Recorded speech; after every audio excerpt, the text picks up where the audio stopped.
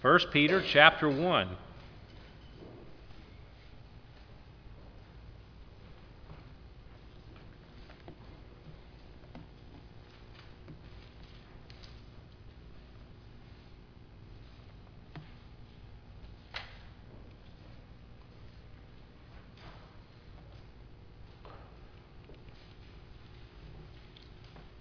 I want to share some historical facts with you today. Historical facts. The first one is that Jesus died. Jesus died 2,000 some odd years ago, and he died on a cross. The Romans crucified him. He died. He was dead, physically dead. He stopped breathing. His heart stopped beating. The blood stopped coursing through his veins, at least the blood that was left in him after he was crucified and beaten. His brain ceased to have brain waves. The rest of his organs shut down and functioned no more. His soul went to heaven, and his body was wrapped in a linen cloth, covered with myrrh and aloes, as was the custom of the day, to cover the stench of decay that was sure to come, and he was laid in a tomb. That was the first fact. He died. Why? Why did he die? Why did this man die? And why was this man's death more significant than anyone else's death? Because we all die. Peter puts it this way in 18 and 19, verses 18 and 19, in the passage that we're about to read. He says, "You were ransomed from the futile ways inherited from your forefathers, not with perishable things such as silver or gold, but with the precious blood of Christ, like that of a lamb without blemish or spot." See? The reason Jesus died on the cross was that he was paying a ransom. And we know what a ransom is. A ransom is what you pay for someone who is a prisoner of war, or a slave, or someone who is a criminal and condemned to death. You pay the ransom so that they can be freed. All of these apply to what Jesus did, because on the cross, he paid the ransom for humans who are sinners. They have been captured by the enemy, Satan. They are under the power of evil and sin. They are slaves. They are enslaved to sin. You can't just escape it. And they are condemned to die for their sins. So on the cross, Jesus paid the ransom to set his people free. So he died for a great cause, to save sinners. But then, second fact, he rose again. He was dead, physically dead. But early Sunday morning, his heart started beating again. He began to draw breath. The brain and all the other organs started functioning again. And his eyes opened, and he left the empty tomb. He arose from the dead. Well, why did he do that? Why is that significant? Well, his resurrection demonstrates that God the Father accepted his death as a full discharge for the ransom of sinners. He paid the ransom in his death, and by rising from the dead, the Father is saying, yes, I accept that ransom that you have paid for sinners. And not only that, but he secured not only their freedom, but also their victory over death, the grave, and all spiritual enemies. He arose victorious, as we've been singing and saying this morning. Now, those two facts, that Jesus died and he rose again, makes him particularly equipped to save sinners who unite to him by faith. Paul makes the point in Romans 6, in his letter to the Romans, that Christ was raised from the dead so that we may walk in newness of life. And he goes on to say, if we have been united with him in a death like his, we shall certainly be united with him in a resurrection like his. We know that our old self was crucified with him in order that the body of sin might be brought to nothing, so that we would no longer be enslaved to sin. See, those same things we're talking about, ransom. For one who has died has been set free from sin. Now, if we have died with Christ, we believe that we also will live with him. We know that Christ, being raised from the dead, will never die again. Death no longer has dominion over him. And all who are united to him by faith, same is true of them as well. He puts it another way in 2 Corinthians. If anyone is in Christ, he is a new creation. The old has passed away. Behold, the new has come. See, he brings spiritual life where there's spiritual death, because he died for sin and he rose from the dead. The same Spirit that raised Jesus from the dead works now in people's hearts, like yours and mine, cleansing from sin and bringing spiritual life where there's spiritual death. Peter's going to be talking about that in a second when we read the passage. So because of these facts, these historical facts, because Jesus came to earth and did these things, we can confidently say, along with Peter, that he said in Acts chapter 4, there is salvation in no one else. For there is no other name under heaven given among men by which we must be saved. He is the only way. No one else claims this. No other religious leader that has ever existed on earth has done these things, these facts that I shared. None of them has claimed to have died to pay for your sins. And none of them has claimed to be still alive, except Jesus. That makes him unique. All the other religious leaders will tell you that you need to follow these 5 steps or 8 steps or whatever it might be so that you can save yourself. But Christ came and he did it for us. He paid the ransom, a full, complete payment that you can neither add to. You cannot add to it. You can't make it more complete by your participation. He's done it all completely. So Christ is the only way, and that makes him unique. And that's why the Bible says, and Peter says, there is no other name. There's nobody else that can save you this way. You can't save yourself.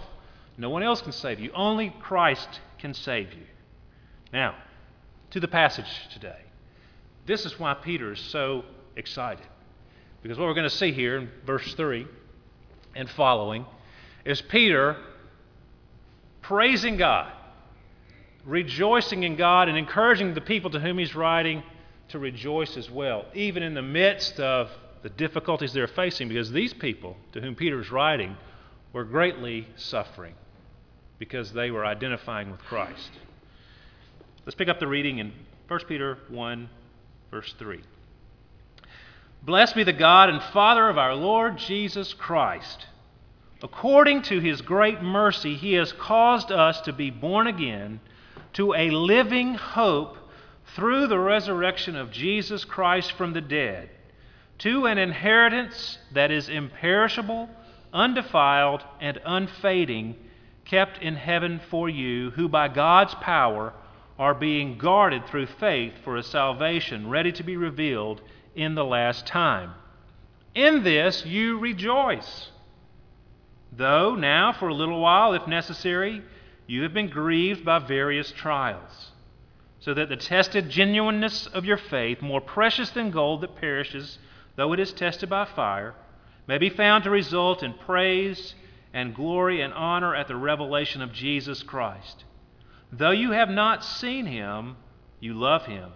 Though you do not now see him, you believe in him and rejoice with joy that is inexpressible and filled with glory, obtaining the outcome of your faith, the salvation of your souls. Concerning this salvation, the prophets who prophesied about the grace that was to be yours searched and inquired carefully, inquiring what persons or time the Spirit of Christ in them was indicating when he predicted the sufferings of Christ and the subsequent glories. It was revealed to them that they were serving not themselves, but you in the things that have now been announced to you through those who preach the good news to you by the Holy Spirit sent from heaven, things into which angels long to look. I find that little phrase astounding. That this gospel, this good news about Christ, is something that the angels love to study. They just think it's the coolest thing ever. Continuing on. Therefore, it is the coolest thing ever, actually. Therefore, preparing your minds for action and being sober-minded, set your hope fully on the grace that will be brought to you at the revelation of Jesus Christ. As obedient children, do not be conformed to the passions of your former ignorance, but as he who called you is holy, you also be holy in all your conduct. Since it is written, you shall be holy, for I am holy. And if you call on him as Father who judges impartially, according to each one's deeds, conduct yourselves with fear throughout the time of your exile, knowing that you were ransomed from the futile ways inherited from your forefathers, not with perishable things such as silver or gold, but with the precious blood of Christ, like that of a lamb without blemish or spot. He was foreknown before the foundation of the world, but was made manifest in the last times for the sake of you, who through him are believers in God, who raised him from the dead and gave him glory, so that your faith and hope are in God. Having purified your souls by your obedience to the truth, for a sincere brotherly love, love one another earnestly from a pure heart, since you have been born again, not of perishable seed, but of imperishable, through the living and abiding Word of God. For all flesh is like grass, and all its glory like the flowers of grass. The grass withers, and the flower fades, but the word of the Lord remains forever. And this word is the good news that was preached to you. I want you to notice in verse 3, Peter says that these Christians, through the resurrection, the crown of all that Jesus did in his perfect life and sacrificial death, he's using a part for the whole. The resurrection is the cherry on top. It's the most important part, in a sense, because if Paul says if Christ didn't rise up from the grave, then our faith is futile, and preaching it is in vain. It's all very, very important, but without the resurrection, it's not finished, it's not completed. He's using a part for the whole. It's kind of like when a captain on a ship says, all hands on deck, all hands on deck. You know, he doesn't want a bunch of hands coming up. He wants more than their hands. He wants their whole bodies to come up on deck and hoist the sails or man the guns or whatever it is that the captain wants them to do. They're going to use their hands. That's the part that they're going to be using that's most important. So when Peter's talking about the resurrection, he's saying because of what Christ has done and the fact that it's been capped off with him rising from the dead, that because of all that, God has literally, is what it says here, rebirthed them or begotten them again. As it says here, is granted them to be born again to a living hope. So he's talking about spiritual rebirth, or what theologians call regeneration. To be renewed, to be a new creation in Christ. Where there was once spiritual death, to have spiritual life. Peter is saying that they have been, by an act of God's Spirit, the same Spirit that raised Jesus from the dead, that he has brought spiritual life into their souls where there was once spiritual death in sin and trespass. God, in his mercy, has reached down and raised their souls to new life. And one day their bodies are going to follow suit. All because of his merciful provision of a Savior who died and rose again. God so loved the world that he gave his only begotten Son to do everything that he did so that we might have eternal life. So he's talking about being reborn, having a rebirth in the soul, a new creation. And he goes on to say that they have been reborn to a living hope through the resurrection. Now, what is a living hope? It's the opposite of a dying hope or a dead hope. Now, I used to watch baseball more than I do now. I think I got mad at them because they keep wanting higher salaries and such. But I rooted for the Braves. In the 90s it was good. Not so good anymore. I like the Cubs as well. That's a lost cause. You start off the year with some hope. You know, you have a living hope that this is the year. They're going to go all the way. And you know, it's 162 plus games, a long season. But at some point in the season, especially if you're a Cubs fan, your hope begins to die. You have a dying hope. And then towards the end of the season, you have a dead hope. And your team is not even going to make the playoffs. A living hope is one that exists. You have it. It is in the Bible definition of hope, it is something that is certain. It is sure to happen. We use the term hope a little differently. We use it as kind of like wishful thinking. I hope I get a nice present at Christmas. Well, that means that you're hoping for it, you're wishing for it, but there's a chance it might not happen. You might get a bag of switches instead, or a lump of coal in your stocking. There's a chance it won't happen. That's often how we use the term hope. Kind of wishful thinking, but there's a chance it might not happen. The Christian's hope is absolutely 100% secure. It's something that we know is happening in the future, and we're living our lives in the present based on that.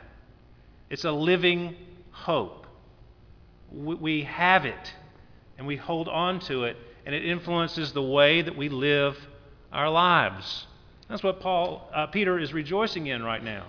He's saying, God, because of his mercy and because of the new life that he's given us in Christ and the inheritance that's coming, which we'll talk about in a moment, that promise that one day we will have glorified bodies like Christ had after he rose from the dead. We will live forever in the new heavens and new earth. Real physical lives, not up on a cloud playing a harp somewhere, but living, breathing like Christ, physical, raised from the dead, alive again. That's our hope. That's going to happen. And so we live our lives reflecting that hope, looking forward to that hope. A lot of us don't do that. And that's the problem. And see, these people were going through a lot of difficulties, and they were losing their hope. It's discouraging. Life is discouraging when you do get sick and your body begins to break down, or people hate you, or you have financial problems or relationship problems. All these things can be very discouraging, and you can lose hope. Well, Peter is trying to build them up and reminding them that they have something far greater than anything this world has to offer, that is secure. It's a living hope because Christ rose from the dead. And that's why we celebrate Easter. That's why we're rejoicing today, because it's secure. Now, he basically says two things through the rest of the passage. He's talking about suffering.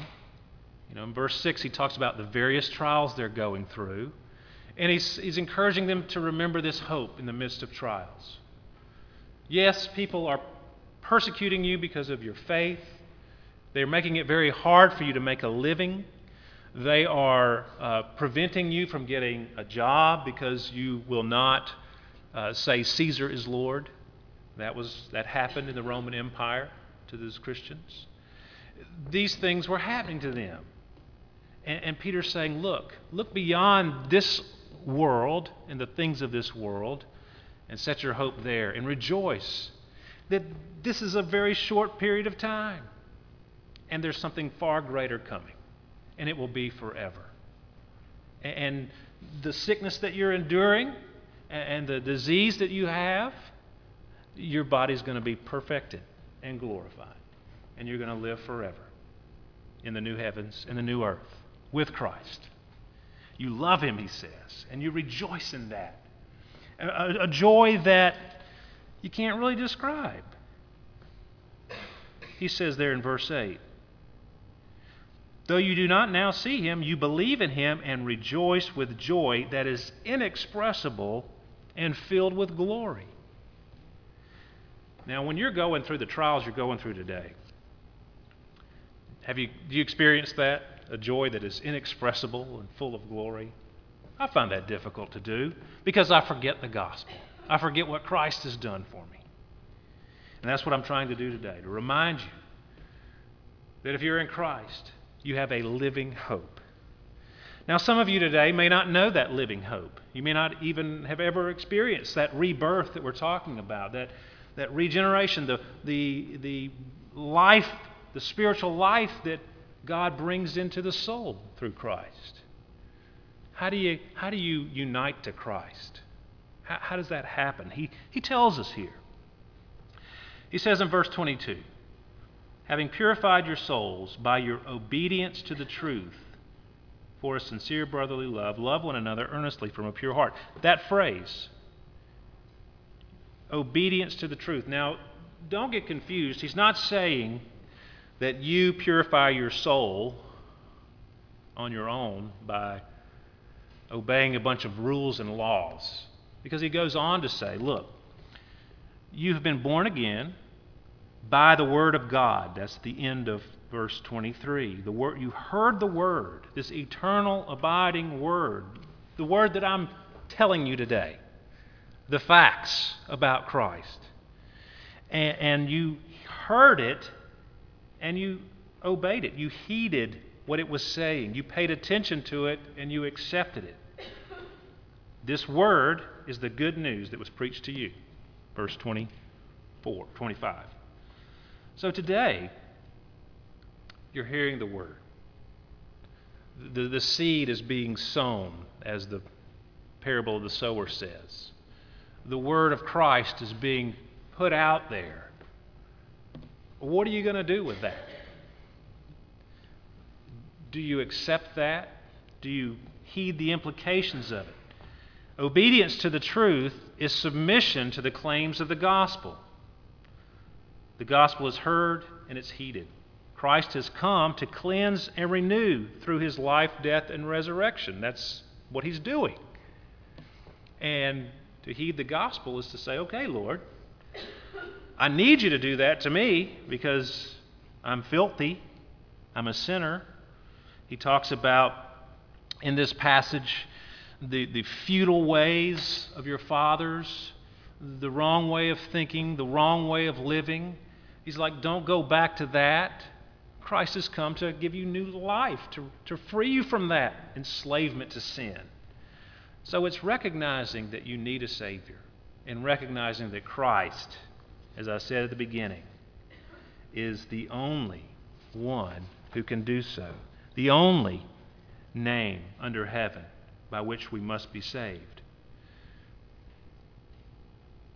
And then, as you experience that new birth and you have that living hope, and hopefully you can know the praise and the joy of Easter that Peter began with in the very beginning. And you can say, blessed be the God and Father of our Lord Jesus Christ, who has, according to his great mercy, caused us to be born again to a living hope through the resurrection of Jesus Christ from the dead, to an inheritance that will never fade, never spoil, never die, forever.